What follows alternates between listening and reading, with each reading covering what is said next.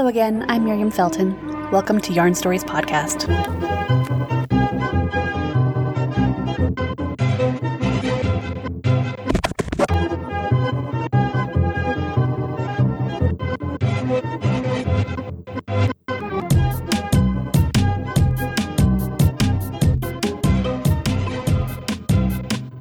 Hi.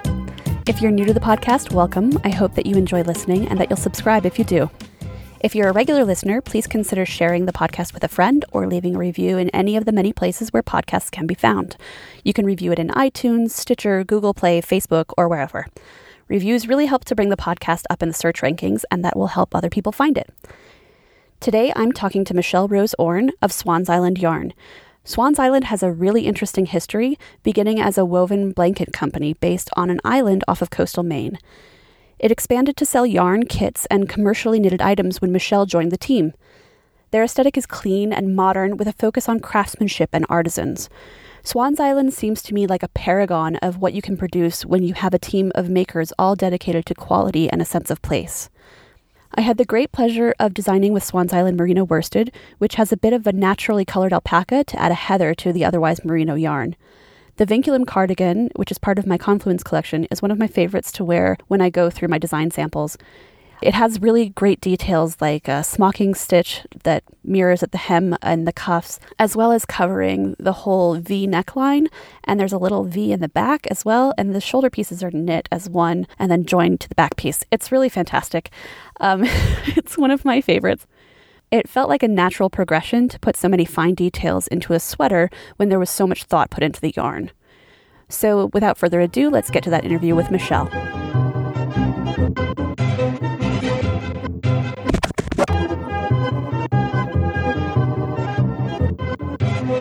So I'm here with Michelle Rose Orn, Creative Director for Swans Island. Hey, Michelle. Hello, Miriam. How are you? Good, thanks. You designed for Swans Island. What drew you to them as a company? So I live in a very small town on the coast of Maine called Camden.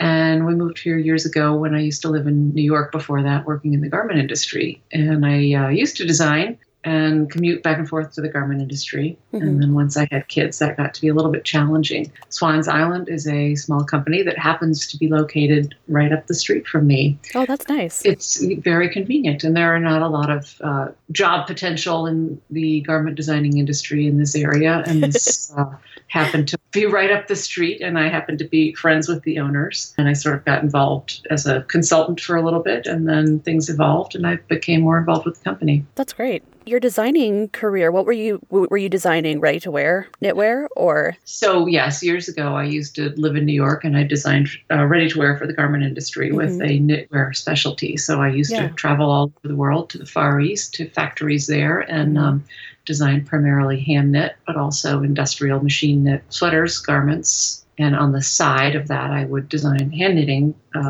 patterns for the knitwear industry, for the hand knitting industry. Yeah.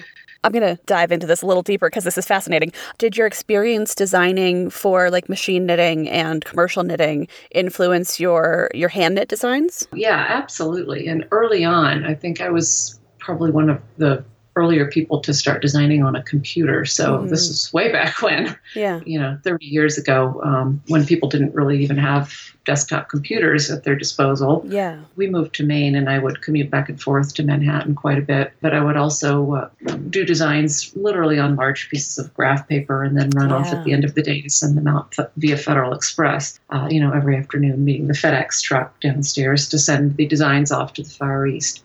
Yeah. But I think having an understanding of how things were produced in the commercial garment industry certainly had an impact on what I was designing for the hand knitting industry. And also several people, or a lot of people that were designing in the garment industry didn't seem to have hand knitting experience per se. Yeah. So I think it was really handy to have in-depth knowledge of both means of construction, help both. Yeah, especially if you're having people hand knit sweaters. If part of the production chain is people hand knitting and not just machine knitting, then understanding hand knitting seems very important. Yes, absolutely. And at that time, I'll tell you, there was a period in my design career for about 5 years where I literally designed nothing but what are today known as ugly Christmas sweaters. That's my claim to fame. That ugly Christmas sweaters that you see on eBay or, Oh man, popping back up at parties now. So I'll look back and go, yep, I designed that one. I designed that one. That's got to be really interesting. Because, as a hand-knit designer, I see somebody, wearing something that I designed and I'm like, yay. But you've got such a deep history with this. That's really fascinating. Yes. So I've been through many iterations from the, Kay Facet Intarsia craze. Oh, God. In the 80s when everything was picture sweaters and complex multicolored designs, which I did a lot of back then, to nowadays, having absolutely zero interest in doing that kind of thing. And designing for a company like Swans Island, where I'm trying to, influence the design direction of that company, has a completely, obviously, very different feel than totally different ugly aesthetic. Christmas sweaters of the 80s. So designer this long, you come full circle and have touched on a lot of different techniques. Well, and oversized sweaters are coming back. There's a whole different aesthetic that Swans Island has. So how would you describe the aesthetic that you're building? I think the Swans Island aesthetic is clean, classic, modern. Yeah. That was the aesthetic of the company when I came into it. When I joined the company, it really was a blanket company, and it was called Swans Island Blankets. And the history of that company, it was founded by a couple that moved from Boston to an actual island off the coast of Maine called Swans Island. Okay. And they wanted a different lifestyle. They wanted to leave the rat race behind, so they left their careers as attorneys, and they taught themselves how to weave and how to hand dye using all natural dyes. And so they started this little business where he wanted to emulate very traditional, old-style blankets that he had known growing up on the coast of Maine, kind of very classic, simple, I would say almost a shaker kind of. Yeah, it's definitely got that aesthetic for sure.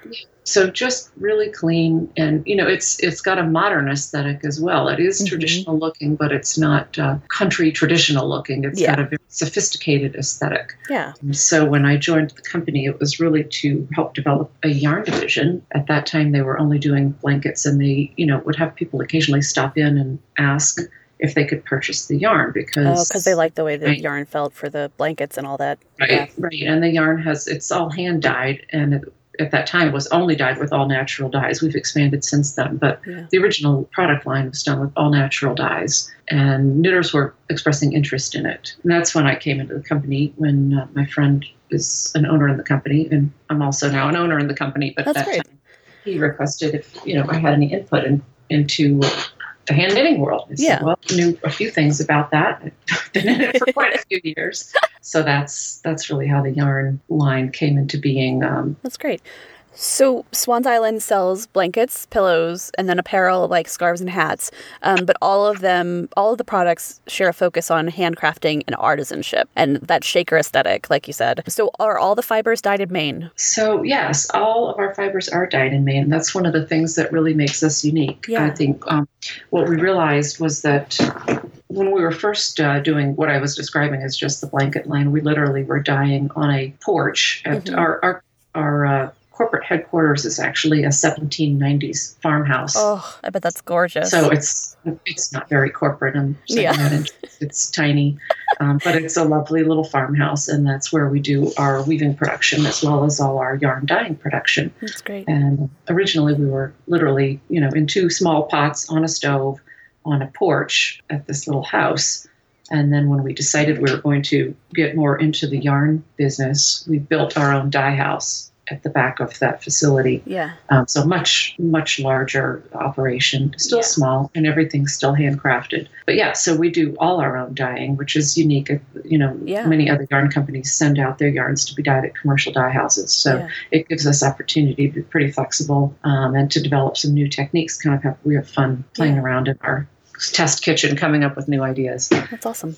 So the fibers that are in the yarns come from a few different places. You've got the merinos coming from South America. So we have our natural colors collection, which is still dyed with all natural plant-based dyes, is an organic merino. We do have a washable, and I'll tell you about that one in a minute. The organic merino that's done with natural dyes comes from South America. So it's a certified, GOTS certified organic merino, and we do get that from farms in South America through our spinnery, which is based in Maine. So the fibers coming from abroad, but then everything else, the spinning and the dyeing, is all done in Maine. And we have another collection, which is called our Washable Wool Collection, which is not superwash. It's actually got a trademarked, patented process, which we call eco-wash. Okay. But it's also a certified organic compound that is applied to the yarn. It's very different than superwash. Okay. Yeah, superwash, we've talked about superwash in a previous episode about stripping the cuticle from the fiber, and that's what the superwash process does. So this is a coating that just basically makes the cuticle a moot point? It kind of coats it so that when it's an enzyme that helps almost make the wool sticky when it goes through the wash, for lack of a better term. So it doesn't... Okay. So it stays in place. So it's got less friction, causing less felting. So the superwash actually coats the fibers with almost kind of a plastic coating to keep them from felting, as well as stripping off the scales. And there's a couple different processes. Yeah, so this is a little gentler. It leaves the scales intact, but it just keeps the fibers from rubbing when they're through the wash. That's great. Keeping the fibers intact means that you'd have a more toothsome wool. You'd still have the memory, the bounce. Yes, it's a very that fiber is very bouncy. I'd almost dare say it's bouncier than our just regular merino. So it is. It is kind of a cool product, and it's also got a very soft hand feel to it. So, it doesn't have that stretching out that happens with superwash, or it gets that kind of flat feel to it. Ours does not have that. Well, and it, because it's gone through that process, it loses some of the crimp, and so it just doesn't bounce back like it used to. So you get the spreading effect when you wash it. So what fibers are coming from Maine? So in our knitting yarn line, not really. The fibers really aren't coming from Maine. We first started out from the U.S. Those are all coming from the U.S. Well, no, sorry. Let me retract that. Not the all-American fiber lines are coming from the U.S. Not all the yarn lines are coming from the U.S. We do use a lot of yarn from Maine farms and Vermont farms, local New England farms in our blanket line. Oh, I see. Okay. But we don't market those yarns to the hand knitting market. That makes sense. Because those wools actually are a little bit more rugged. Yeah, and they're good for blankets, and they, but maybe not exactly what the hand knitting market is looking for. Yeah, they're not quite as wearable. They're definitely not as soft. So we went to the merino, and there was requests for greater softness, even in the blanket line. And we do use the merino in our blankets and throws. Oh, that's great. But we also use the traditional, Corriedale, and we have Romney, Shetland. In our blankets, and many of those yarns are undyed in their natural gray state or in a natural undyed brown state in our rare wool collection. So those are uniquely well suited to that. Not especially something somebody might want to hand knit with. Although I do keep trying to hand knit with them because I love the way they look. Yeah. Just don't think that I would necessarily want to wear them, but we'll keep working on that. Well, there's certainly a market for, rustic wools for hand knitters, but it's definitely smaller than the market for, soft stuff. There is. And, I love that rustic wool look. And that is the main reason that we developed our All-American collection. Yeah. Because we wanted that rustic farm wool kind of a look, but without the really scratchy feel. So let's talk about the All-American line. Yeah. You've got it in sport and worsted, and it's made with 100% U.S. grown Rambouillet. Correct. So how did that come about? How did you develop the line? Right. So we had the polished, worsted spun 100% merino line, and then we wanted something that just had that more rustic, kind of a New Englandy look, but without being super scratchy. A lot of those yarns back in the day that you'd make an Aran sweater out of, say, you love the look of it, but kind of itchy to wear, kind of heavy to knit with. So we did a nice, a worsted weight yarn that has a little bit of alpaca in it to help soften it. Yeah. And use the Rambouillet fiber. That actually is really soft. It's almost, it's completely wearable, but it's got that nice heathered kind of a look to it. We've added a mix of, natural colored alpaca along with a little touch of black alpaca to add a gray undertone to the base of that yarn, of the worsted weight yarn. And it gives it that nice heathered Shetland kind of a look. That's awesome. But it's all made in America. So that's something we really feature. Our company really focuses on producing high quality handcrafted things that are made in this country. Well, and even if they're, if all the parts aren't coming from the country, your focus is very much on knowing where it's coming from. Yeah, we go to great lengths to try to find out as much as we possibly can about the provenance of everything we use, from the dyes to the fibers to where they're spun. For a small company, it's a great amount of work. Our supply chain is pretty extensive, Yeah. but we do know a lot of detail about all of it.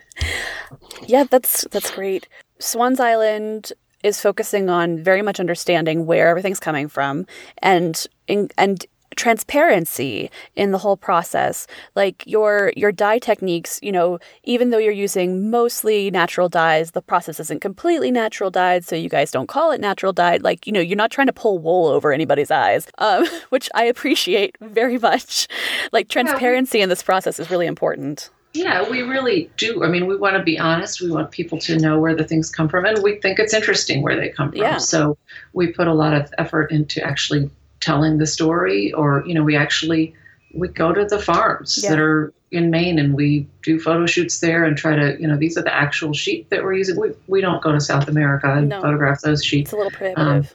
It's a little prohibitive, and we haven't been to South Dakota where, the Rambouillet wool comes from the Dakotas. So, we don't get everywhere, but we do try to know the story, and we try to convey the story on our website and through our marketing. Yeah. We're not trying to pull the wool over anybody's eyes. Yeah. We're trying to expose the beauty of things that can be produced here and where everything comes from. I really appreciate the sense of place that Swans Island uses in their marketing and advertising, and I think a sense of place is a really important thing. So where is the yarn being milled? Well, so we use 4 or 5 different spinneries, all of which are in New England. Nice. Our worsted spun, the finer merino wools are spun at Jagger Brothers, which is in southern Maine. So we go down and visit that mill and work with them directly. And we work with Green Mountain Spinnery, which is a small family-run mill in Vermont. Yep, love Green Mountain. So we use them to spin a lot of the yarns that we use in our blankets. That's great. So we've got several. We use a mill down in Massachusetts that makes our All-American with 2 different yarns in that line. And they're one of the oldest spinneries in the country. Their primary product that they produce is the yarn it's yarn that's used to make baseballs. Oh, interesting. Fun fact. Huh. But they make our woolen spun All-American line down there. I think it's really cool to still be using, supporting factories. There's so few of them left. Yeah. And to try to tell their story as well, because I think people that are interested in fiber arts and hand knitting do find that stuff interesting. And I think it's terrific that we can, still do something in this country that not everything has to be imported from overseas. Well, I've built a whole podcast on hoping that people, want to hear those stories. Right. And I'm not opposed to things that come from overseas, too. I mean, No, but I want to know the story. Sure. Tell this. And those stories are great, too. They're wonderful mills all over the world. And I've worked in the Far East. I've worked in China and worked with wonderful people over there. They're all just different stories. But I think telling the story behind the process is intriguing. Well, and I'm not trying to make any moral judgments about it. I just think that it's important to know where your stuff comes from so that you can make informed decisions. If you are trying yourself to, if your personal goals are to buy more, U.S. made, then knowing that something is U.S. made is important. Sure. If you're focusing more on a global thing, but you still want to know that the people in Bangladesh who were sewing your clothing are getting paid a living wage for them, then you should know that, Right. Whatever your moral goals are, transparency and information are the most important thing for that. Yeah. As much as you're able to do that or to, make those economic choices, producing things in this country is more expensive than producing things elsewhere. It is. But I think there's also a trend towards maybe less is more. So maybe we don't need to own 20 poorly made things. We'd rather own one really nice, well-made thing. That's my goals. I don't know about everybody else, but those are mine. Those are our goals as a company, too. Yeah. I mean, our price points are high, but people that visit our production facility, which is, like I said, a little 1790s farmhouse on Route 1 in Northport, Maine. That's where our wovens are made, and you can meet the craftspeople that make them. And, we'll take you for a tour through and show you the intricacies of how much detail goes into producing those products. And, we don't burn the chaff out of our fiber chemically after our blankets are woven. If there's still little bits of grass or little pieces of chaff in the woven blanket, our team will go through and pick them out. Tweezers, fine attention to detail and handcraft, and everybody that works at our company, they're really all makers. And everybody awesome. is, really appreciative of being part of the team, and they know the impact of what they're adding to the product. And dedicated to the craft. And they take pride. They're very dedicated, and they take a lot of pride in it. That's awesome. Which is really nice to see, yeah. Well, and that comes out in the finished products. People who have that kind of attention to detail because they're in love with what they're doing make a better product. Yes, and everybody, they do enjoy what they're doing. And most people that, a weaver might also be a knitter, of course, not for the company, but personally. They go home and they knit something with some of our yarns. Or, for instance, our head dyer also makes handcrafted children's toys out of wood. So everybody's very hands-on. Yeah. Really appreciates, the hands-on quality of producing all the things that we make, from the dyeing all the way through to the sewing and stitching and everything that goes into the other products that we make, not just the yarns. Right. Yeah.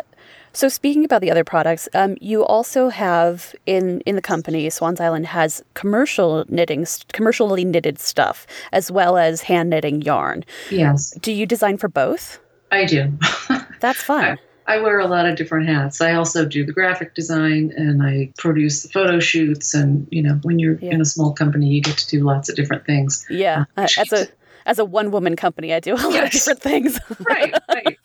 Yeah, but that keeps it fun and interesting. I mean, I go to the farm and take pictures of the sheep, and then I also design the yarn lines, and I also design the finished knit goods. So we currently work with a couple of factories also in this country, which it's hard to find, factories that produce high quality knitwear in this country. Yeah. A lot of things have gone away over time. So we have partners that we work with that produce on, commercial knitting machines. And most of what we do in the knitwear is accessories, unsized hats and gloves and scarves and things like that. Yeah. So we have two retail shops, and an online, a website where we market those things. So did the commercial knitting side come about because you had that expertise and that knowledge? Yes. Or was it something that they wanted from the beginning? Yeah, no, that was really my, my background and expertise allowed us to expand into those areas. So we're really trying to grow the company and expand the product lines, beyond just blankets, which we have successfully done over the last 5 years. I don't know how many products we've added, but we've added the entire yarn line, which has well over, I believe, 200 individual items. We've got 11 different lines of yarn that come in many different colorways. We started with 9 colors of fingering weight merino, so that's really expanded. And we've added pillows, and we've added the apparel. And we're now working on doing some collaborative work with some other makers, which that's fun. Will feature other handcrafts, like some ceramics with some local people that do that, and all with our same design aesthetic, but and a sense of place. Yeah, the sense of place, all handcrafted in New England. Well, and honestly, all of New England is the size of my state. So saying it's, New England is, saying something's made in the state of Utah is a completely different thing than saying it's made in the state of Maine. You know what I mean? Maine is so small. Maine is, compared. Right. So, yeah. You know what I mean? We consider New England our greater backyard, and, most of our things are made in Maine. I think counting New England as local is absolutely fine. That counts, right? It's still absolutely. Local. It's still very local. You could easily drive there in a day. Yes, so I frequently do. So Swans Island is using dye techniques that reduce water and energy usage. Can you tell me a bit about the dye processes? Right. So like I said, we built a dye house about 7 years ago now, and where our place is located, we're not on a town water system. So we use well water. Yeah. We have 3 very large dye tanks that we custom built, and we have several smaller dye tanks. And, depending on the need or what particular product we're working on, we can dye anywhere from 2 pounds to 75 pounds of yarn at a time in these various tank setups. So when we first started the dye house, we had the main DEP was visiting us regularly, testing, checking on our practices. And after about 5 years of that, they determined that we are no threat to the environment. That's great. Yes. So nice to have that official sign off that we're good folks. And we have to be very conscious of, because we are on a well system. We really can't just use water without thinking about it. We have two filtration systems for all the water that comes into our facility, because there's a lot of iron in the water when you're dyeing. Yeah, and that would mess up your mordanting. Yes, it does. When you dye with natural dyes and, there's iron in the water, it certainly comes out differently. Well, in different levels of iron based on the different day. Yes, like it would be inconsistent and you couldn't deal with that very well. You can't run a commercial yarn. It does. Early in our early existence, we had to learn some of those lessons a little bit the hard way. It would rain really hard one day, and then we'd be dyeing whatever the color was the next day, and it would come out entirely different from what it had come out the time before. Yeah.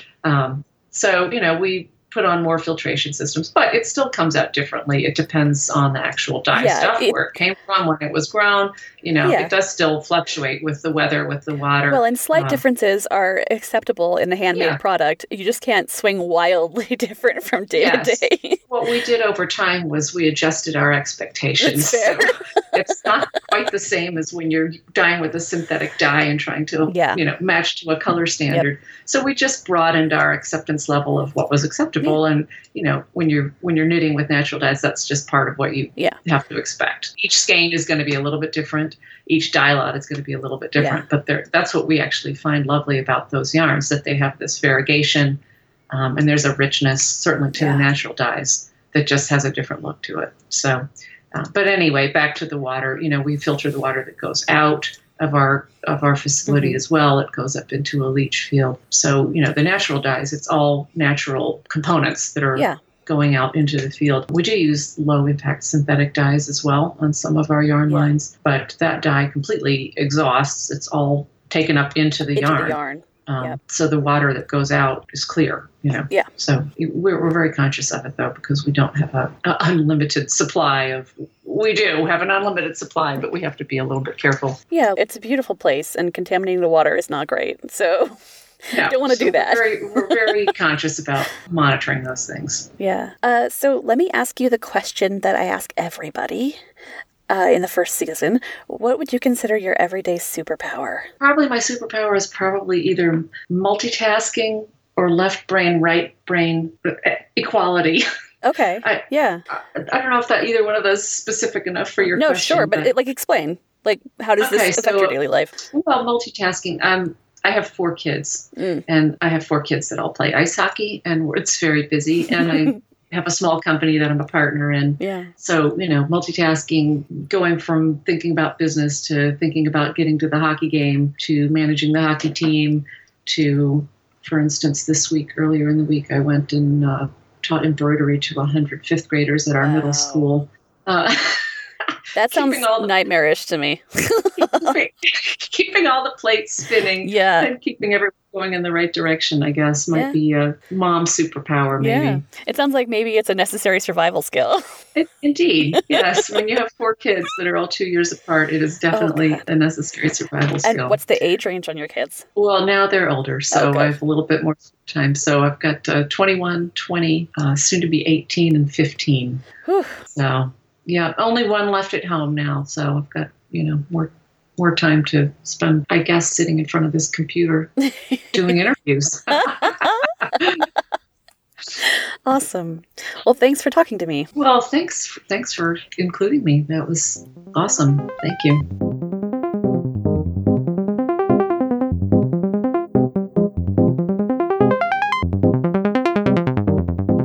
Swans Island has offered us a Phoebe hat and mitts kit in their all-American sport weight Rambouillet wool to give away.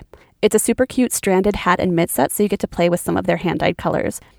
Next, we'll talk to the ever-lovely Deb Robson about Rambouillet wool. As of the original airing of this episode, Deb is preparing for Plyaway Retreat in Kansas City, Missouri. She'll also be teaching at the Yarn Fest in Loveland, Colorado from April 12th through 15th, and at the Iowa Sheep and Wool Festival in Ames, June 16th and 17th. If you get a chance to take a class with Deb, you should absolutely do it. She's a brilliant teacher, and the depth of her knowledge is astounding. So here's Deb.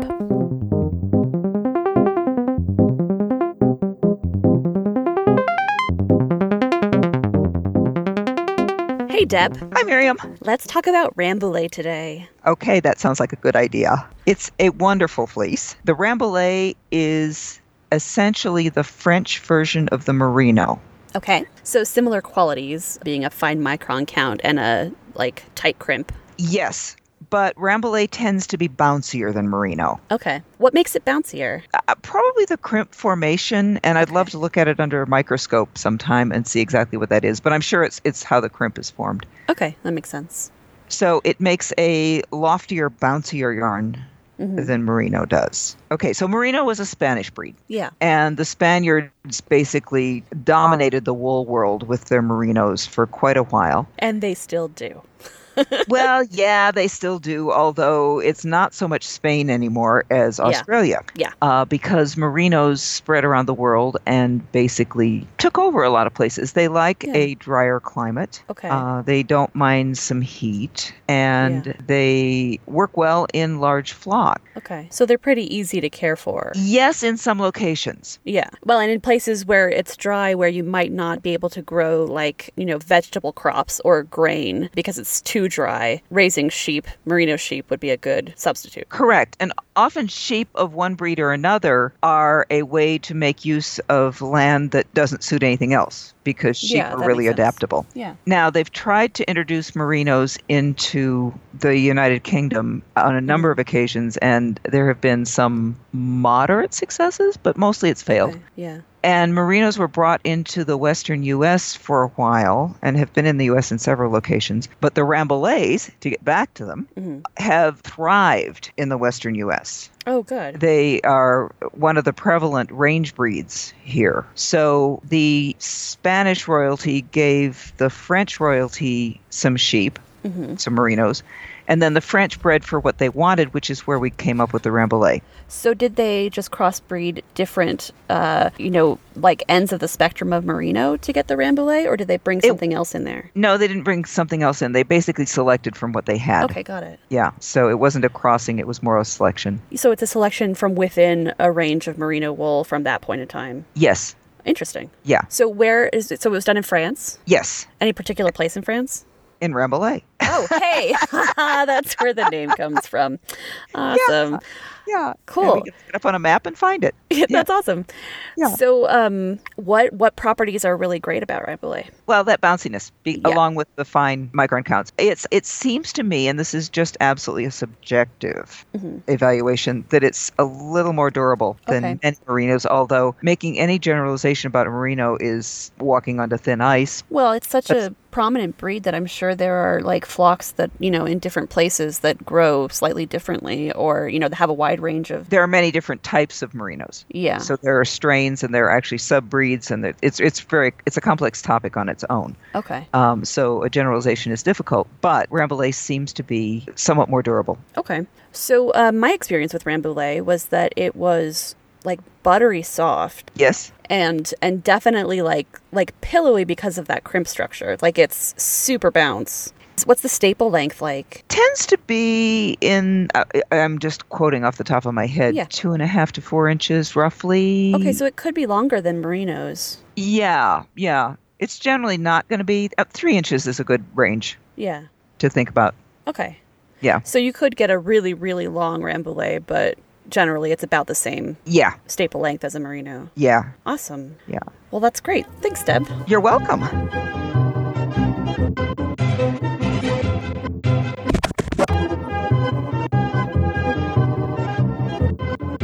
Thanks for joining me for this episode. Don't forget to check out the show notes where I've got pictures of Rambouillet sheepies, and you can enter the drawing for that gorgeous Phoebe kit from Swans Island.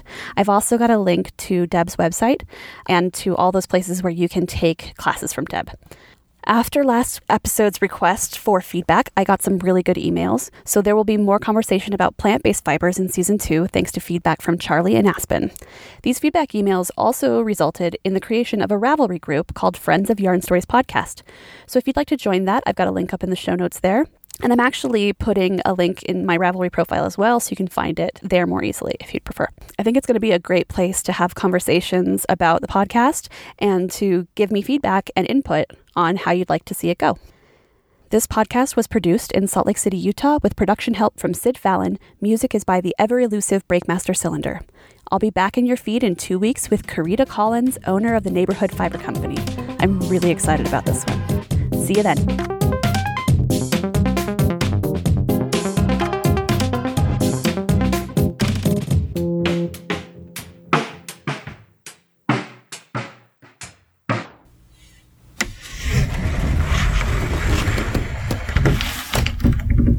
Hey, babe.